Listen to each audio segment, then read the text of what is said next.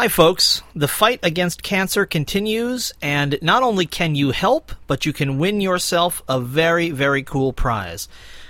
Here's the deal. Marcus and E.J. Strickland, they're twin brothers. Marcus is a saxophone player, E.J. is a drummer.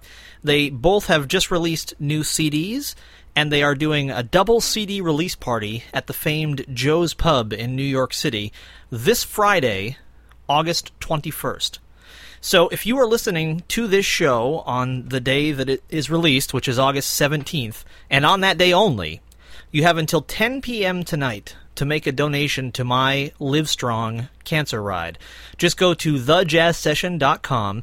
You'll see all the Livestrong links on the left side. There's a big banner ad and a scrolling list of names. Click on one of those to donate, and for every $5 you donate, you get a raffle ticket. And I will be drawing those prizes tomorrow, Tuesday, the 18th. So, again, the concert is this Friday, the 21st of August, 2009, and you need to donate by 10 p.m. tonight, Monday, August 17th. You'll get 2 tickets to the show, you'll get 2 autographed CDs, one from each brother, and you'll get a meet and greet, a chance to hang out with Marcus and EJ at the gig at Joe's Pub this Friday.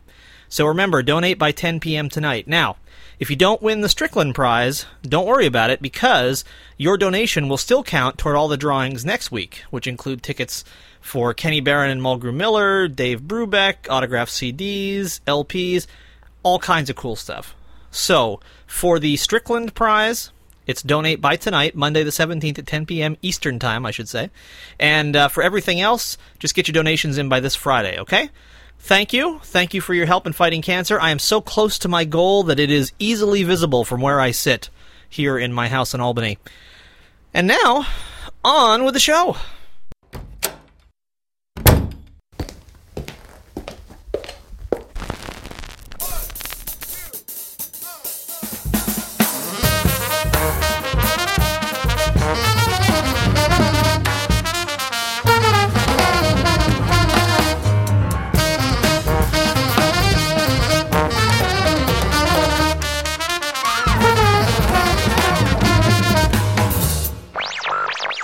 Lesson 1.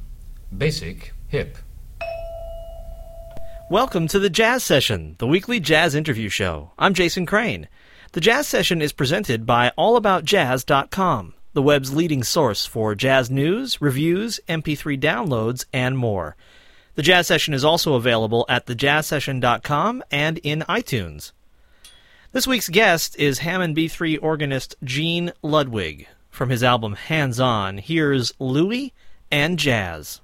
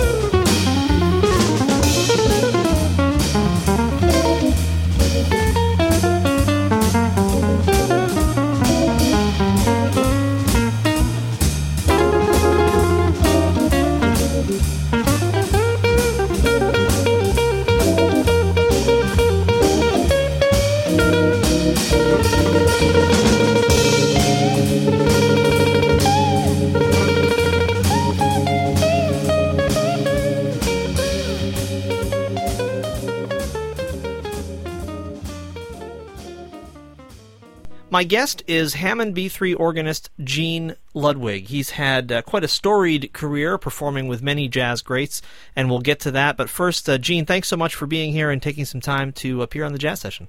Well, thanks for having me. It's a real pleasure. You are, I think I actually really became familiar with you kind of in the modern era with the album that you recorded with Red Holloway and Plaz Johnson, which I remember playing the heck out of. And really enjoying, and seeing your name on there caused me to say, I need to find more Gene Ludwig. And there is more out there going all the way back to the 60s, and an affiliation with another saxophonist who just about everybody knows, named Sonny Stitt. Can you talk about how you first met Sonny? Well, Sonny was working with Don Patterson and Billy James. Don was another excellent organist, and of course Billy James, drummer. And I had heard Sonny on the air for years before I joined him, and I became a fan of his, And when Don and Billy left the trio, I was working with a drummer who lives in Lansing, Michigan now, Randy Gillespie. He got wind that Sonny was looking for a rhythm section, and he called me and said, would you be interested in working with Sonny? I said, sure. So he called Sonny, and we hooked up. I think our first job was at Paul's Mall, the Jazz Workshop in Boston, Massachusetts, and that was, I think, November of '69. So, Gene, was there an audition, or did you just, you guys hooked up on the gig and decided to see how it went? No, it was a done deal. We hooked up, and the second job we went to was at a place called the Club Baron in New York City, and we worked opposite Cannonball Adderley for 2 weeks, and that was the biggest thrill of my life. That must have been amazing. Can just talk a little bit more about that experience. What was that scene like? What were those rooms like that you were playing in those days? Well, they were more or less lounges, and the seating capacity, I would say, maybe 200 people, and we were there in those days. We were there like 6 nights a week, 7 nights a week, and that was the going thing during the 60s and the 50s and 60s. It was all 6 and 7 nights a week at the same place. Sometimes we get 2 weeks, and then we move on to the next town. And was that multiple shows a night sometimes? Oh, we had sets. Like my first time I encountered New York City was in 1962, and we worked 10:20 till 4 o'clock. So it was 10:20 p.m. till 4 o'clock a.m. Right? We did six sets, and usually on the club circuit it was all sets. We'd work 9 to 2, and maybe 10 to 3.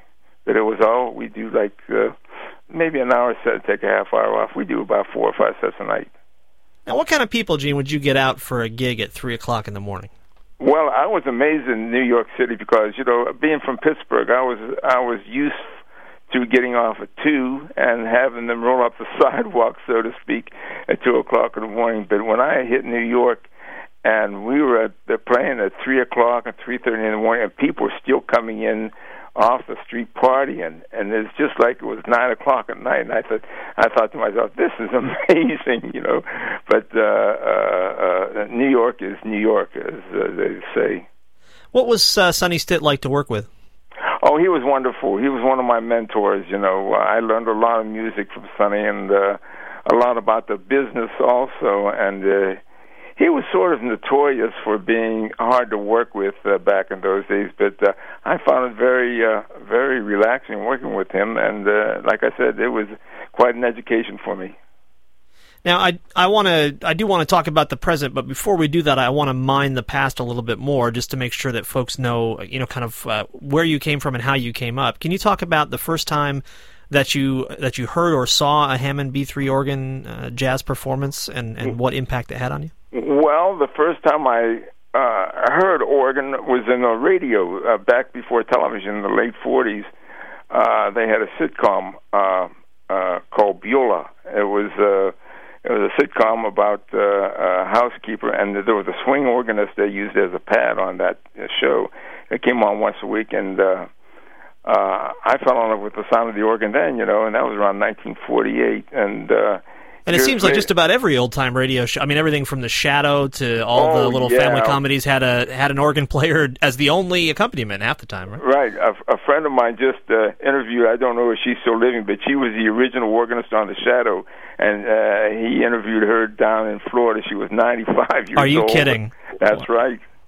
So, I'm sorry, I interrupted you, but so you first heard organ on the radio, and then what happened next? When I came into high school, Bill Dog was very popular. He came out with Honky Tonk, and I really fell in love with the sound of the organ then. And I had heard Bill Davis and Milt Buckner, and when I first heard Jimmy Smith play in '57, it was he was doing organ more like playing like a pianistic sound, with a single line where all the other guys were soloing with the block chords. And Jimmy, he's so fluid with his playing that I thought to myself, this is amazing. It does really turn me around, And that's when I said, well, that's what I want. And subsequently, I bought my first Hammond in 1958.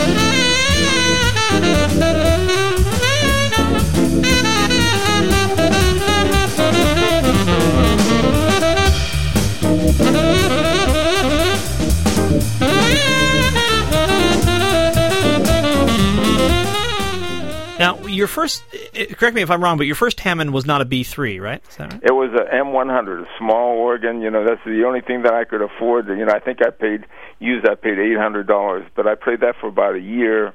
And then I graduated, so to speak, to a larger organ. I got a church model, or C3, and I've been playing Hammond equipment ever since, well over 50 years now. Now, I used to own a C3, and I once had to move it up 2 flights of stairs in a warehouse where it was being stored. And I got to say, that one experience of moving it was all the organ moving experience I'll ever need. And you have been carrying an organ around to gigs for, we're coming up on 60 years now, it seems like.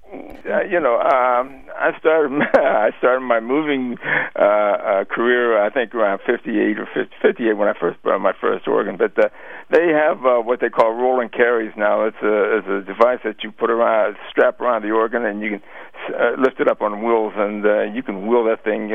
Matter of fact, I had a gig in New York where I wheeled the organ up in the middle of Broadway because there was no room on the sidewalk. So I was out in the middle of Broadway wheeling an organ up to the gig. Listen, that thing may be on wheels, but they still weigh a ton. Absolutely. 450 pounds. Yeah, that's not a piccolo that you're wheeling there, my friend. That's right. You saw Jimmy Smith, you decided, okay, this is what I want to do, and at that time, had you had already designs on a career as a professional musician? Well, not really. My mother wanted me to be a concert pianist, but unfortunately, I got the rhythm and blues bug when I came out of high school. And I went on to college, but I majored in physical science and minored in mathematics. I was going to be a physics teacher, and minored in math. And I came out of college after 2 years, and I was playing on the weekends, whatever I could get on piano, before I started on organ. And I had enough college that I got into civil engineering.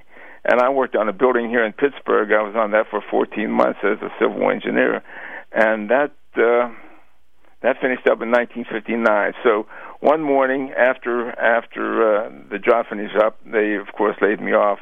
I decided I wanted to give the music thing a shot, and I flipped a coin, and this actually happened. I flipped a coin, and it said heads. I'll go pursue an engineering thing, and or tails. I'll be a musician. It came down tails, and that's the way it's been for. Well, I've made my complete living, with this playing for 50 years now. It'll be 50 years in November. Now, in the early 60s, when you were really striking out on your own as a musician, there were actually kind of Hammond organ rooms, right? I mean, clubs that kind of specialized in that music. Is that right? Well, most musicians, organ players, they carried their own instrument, because everybody has a set that's different. I sat down to different organs, and they don't seem any different to me. But a lot of people were just, they were more or less persnickety about, having their own instrument. But all the rooms that I played, like the Key Club, the Hurricane, they were all acclimated to the organ sound. So yes, that was the thing of the day. That was the instrument of the day. And you would often, you had fairly long runs every year in some of the same clubs, right? Where you'd play for 6 weeks, 8 weeks in the same place, coming back year after year, is that the case? Well, the first long run we did was in Atlantic City in 1962. I was working out of an agency out of New York, Queen Booking, and Ruth Bone, who was the president, she booked us into Atlantic City for a weekend. And it was Mother's Day of 1962. I'm sorry, 63. And we opened with Dizzy Gillespie and James Moody and Kenny Byron and Chris White. I think Rudy Collins was in that band. And the management, the owner, liked us so much he kept us all summer. So subsequently, I had a chance to work that whole year up until the Miss America pageant. That whole summer, I had a chance to work with like Ahmed Jamal, Ramsey Lewis, Jack Macduff, Jimmy McGriff. Who else? Oh, there was quite a few in there that summer. I mean, for an organ fan and a guy really only a few years into a professional career, that must have been kind of like a kid in a candy store time, wasn't it? Oh, absolutely. I was just getting started. Although I had recorded, a couple of things in, and I always surrounded myself with the best cats that I could get, like Randy Gillespie and Jerry Bird. That was our trio, and we had a wonderful trio. So everywhere we went, the people, we just grew on the people, and they liked us. So we were very fortunate that way. Now you've talked about the meeting with Sonny Stitt and then going on to perform with Sonny. The next kind of big meeting that you had with a name that everybody will recognize was with Arthur Prysock. Is that correct? Right. I ran into Arthur. I was working with, matter of fact, 1960. I hadn't even formed my group yet. I joined a band. That's where I met Randy Gillespie. There was Gene Barr and Jimmy Landers, tenor saxophone and guitarist. We had an R&B group, and we got booked into a club in, where was it? Canton, Ohio. Arthur had just come out with, he had recorded with a Buddy Johnson band, and he was doing a single then.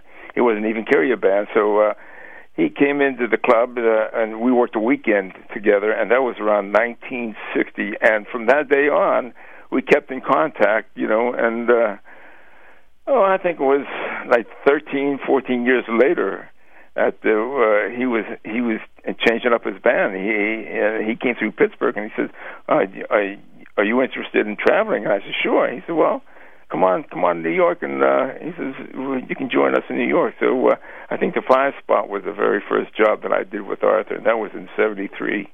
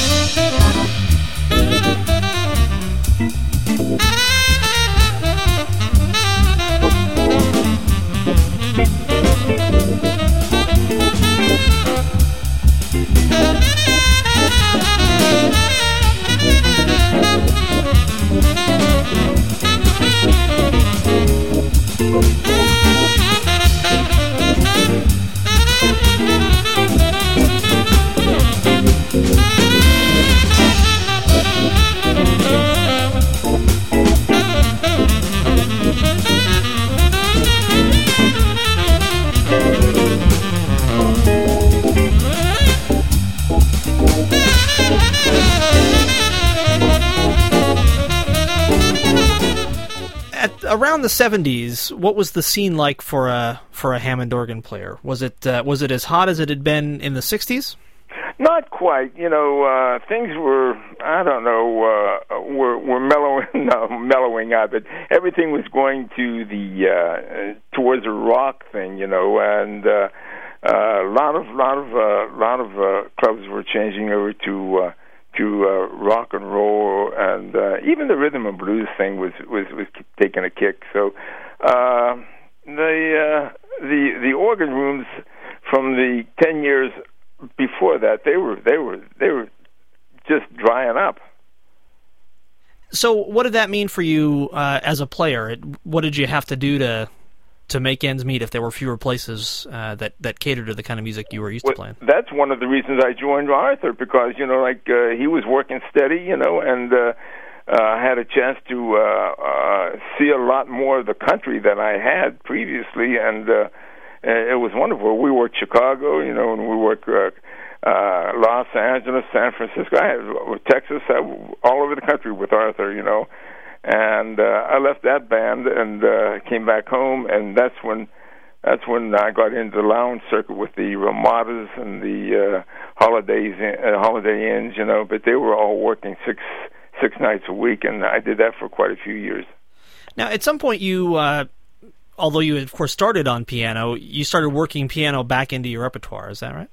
Yeah, around 1980, 81, the call for the organ was getting far and few between, so I decided, I got a call from a few bass players wanted to know if I had, if I was into piano as much as I was organ, as playing the aggressive, and I said, well, you listen and tell me what you think, and I went on a couple of jobs, and they said, oh, yeah, man. He says, you play very aggressively, and that really got me started with the working with bass players. Do you play your own bass when you play the organ, Gene? Right. I have a technique where I've worked out between the pedals and the left hand, and it's worked for me all these years. Now, we should say for anybody who is not familiar with the Hammond organ that it has two keyboards, and then it also has a set of pedals that you can play with your feet that play bass notes. And some organ players, even some of the most famous ones, didn't play bass. They had bass players in their band, and they would just play with their hands. Now, did you always from the beginning incorporate the pedals in? All the time. I never, even till today, if a bass player comes on the job and I'm playing organ, I'm sorry, I'll lay out. If you want to play, if I have a guitar player, then if it's going to be a jam session, I'll let the guitar player play with the bass, and I'll just lay out because it clashes so much. The two of those instruments are very deep. The organ has a very deep timbre to it, and so does the bass, so it clashes. I've interviewed a bunch of organists over the years, and it still always amazes me that you are effectively an entire band in your own limbs. I mean, your feet are carrying the bass line, your left hand much of the time is comping or playing chords, you're improvising in your right hand. How is it possible to keep all that straight in your brain at one time? You become a machine. Well, it's like playing drums. I look at a drummer playing, and he's using like a cymbal rod with his right hand, and he's playing paradiddles or what have you with his left hand, a snare drum. And then he's got the sock going all the time on 2 and 4, and then he's accenting with his bass pedal, and that's got all. That's the same thing with an organist, like you have the right foot for the expression, left foot for the bass, and left hand where you can carry the left, give your leg a rest and carry the bass line with your hand, or you can chord with your left, and of course you got your melody and everything, comping and everything with your right hand. Yeah, sure, it sounds easy. I mean, the thing that, not to take anything away from the skill that it takes to play the drum set well, but the difference is that the drummer can't really play a wrong note, whereas you're keeping bass, harmony, and melody and melodic improvisation all together at one time. You're forgetting about time too. That's right. Yeah. Yeah, you got the time to take care of too. So you've got your plate is full. So how important is the drummer to that whole setup? Well, the drummer has to be a good pocket drummer to play with an organist. I've worked with a few drummers, that were they either play behind the beat or on top of the beat, and it's very hard to pocket with them. But for the most part, the drummers that I've been fortunate to work with, they like the sound of the organ. They like the groove of the feeling. So they fall right in there, and it's been quite an experience, And like I said, for the most part, everybody's been excellent. What was it about Randy Gillespie that made him special in the beginning? Well, Randy's an all-around drummer. When I first heard him play, let's see, 1959, 60, when we locked up. He was cooking then, he's playing, his timing was great, and he's one of the heaviest swingers I've ever worked with, and when I say swing, I put him in the same category as like Max or Art Blakey. Those guys were heavy hitters as far as swing goes, and Randy, that's the first thing that really impressed me, the way he swung, and made me swing. So, we just locked it in. From my vantage point, the jazz organ has undergone a real resurgence in the last maybe 10 years or so. Does it look the same from where you're sitting? Well, yeah, since 1990, it had a resurgence due to some of the younger organists coming out with records, and getting a lot of airplay. And since then, there's quite a few youngsters coming out today, and some of them are quite good. Do you feel like you're kind of getting a second bite at the apple in terms of being able to play more, to record more, like you're getting a chance to do kind of the thing that you excel at again after having to, just cobble together whatever gigs there were in the days when the organ wasn't as popular? Let's see. I think I recorded in 1980. That was for Joe Fields on Muse, and I hadn't recorded for 18 years. And I did an album, and I shopped it around, and finally Loose Leaf picked it up. That was in 1998, and I've done six projects for them in the last 10 years. I still get a kick out of recording, although it can be it's hard on me anymore because I'm not getting any younger. So I think recording-wise, I just try to pace myself and maybe do an album a year instead of before I was like doing 2 or 3 and putting them in the can. Well, listen, you remembered the date of your first gig in Atlantic City. I'm not exactly sure what I had for breakfast this morning. I'll tell you exactly when it was. It was Mother's Day weekend. We had to do some research on this. 1963. When was Mother's Day? It was the first week of May. And because we were there, we opened Friday, we played Saturday, and Mother's Day was on Sunday. So, and Dizzy, we worked opposite Dizzy for those 3 days. Now, when you say that was it. When you say worked opposite a band, what does that mean exactly? Well, we were in a club where we'd play an hour, and then we'd have an hour off, and the other group would come on and play an hour, and there was we do 2 sets apiece a night. And then on the weekends, like if they were there all week, and we had what they call breakfast shows, we would do 3 sets a night, and sometimes I didn't get out of the club until 5 o'clock in the morning. And then what was the deal with the patrons? Did they have to pay admission for each of the different acts, or how did that work for folks who? No, they paid one kind of a cover charge. One cover charge. They could stay there all night, and there was 2 rooms right up the street. Pop Williams had the Club Harlem, and he was bringing in the bigger acts like Sammy Davis, and I saw Sam Cooke up there, and he had 2 bands, Chris Colombo and Willis Jackson. They alternated in the front bars. They had 2 bars in the front, so 2 stages in the front. So they would alternate, and I can't remember the club on the other side of the street. That's where I met Bill Davis. And when I met Bill, that was 1962 when I was working there, I asked him if he had done the radio things that when I grew up, He said, no, that was Buddy Cole. And I said, well, I'm a big fan of his now. And over the years, I had a chance to hear Buddy play on the air, some records. And he was a fantastic player, too. Is there kind of a I can't think of a word other than fraternity, which is unfair because there are well-known women who play the organ too. But is there kind of a family of organ players? Are organ players? Do you stay in contact with other organ players, and you guys trade ideas and tricks and experiences and that kind of thing? On the contrary, I got to say this. I found out during my whole career that is one instrument that everybody tries to hide what they're doing, and there's so much. I'm going to say it like it is. I'm going to say there's so much petty jealousy between the players out there. It always has been, that I can do this and you can't, this and that, and they'll show off, and they play 1,000 notes, and then somebody will come up there and play one note and make it swing, But as a fraternity, no, I can't say that there is a fraternity. So it's more akin to the guy covering the valves on his trumpet with a handkerchief so no one can see what finger it is he's using. Yeah, exactly. But I can sit down and listen to an organist or a pianist, and if I hear the record enough, I can really more or less copy or understand what they're doing. I talked to John Coltrane years ago, and he says, well, if you can hear it, you can play it. So he's quite right there, or he was quite right. Did you ever play opposite his band, Gene? No, never played opposite John. And I think my style of playing. Well, I don't know.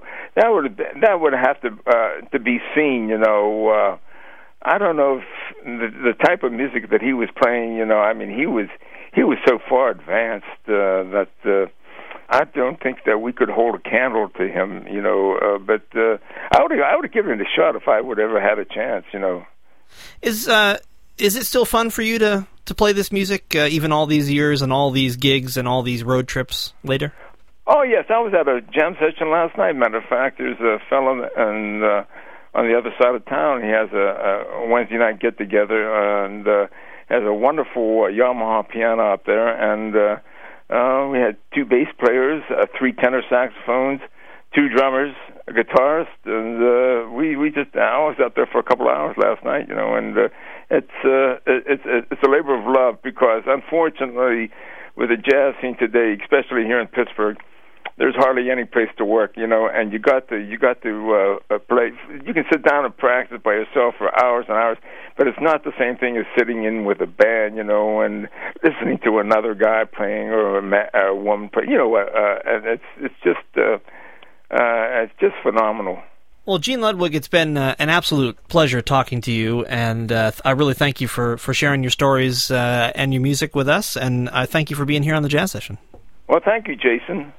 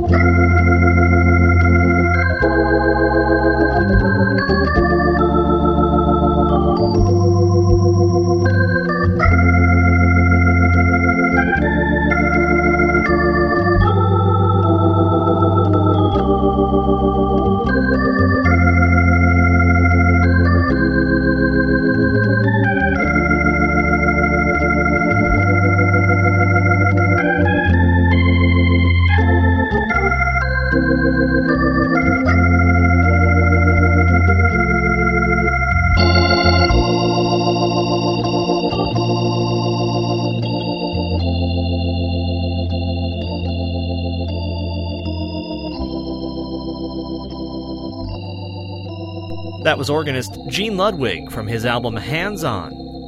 You've been listening to The Jazz Session, the weekly jazz interview show.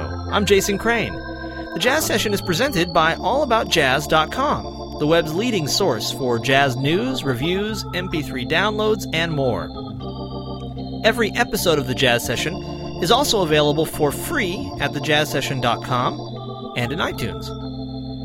The Jazz Session has an email mailing list, which is a great way to win free music. You can sign up at thejazzsession.com. And if you're on Facebook, there's a group there for The Jazz Session, and I give away music at that group too. The theme music for this show is by the Respect Sextet, their most recent album Serious Respect, and many others online at respectsextet.com. Thanks also to Dave Rabel, who designed all of the various logos for all of the various iterations of the Jazz Session. Thank you so much for listening. Please support live jazz whenever and wherever you can, and come back next time for another conversation about jazz on the Jazz Session.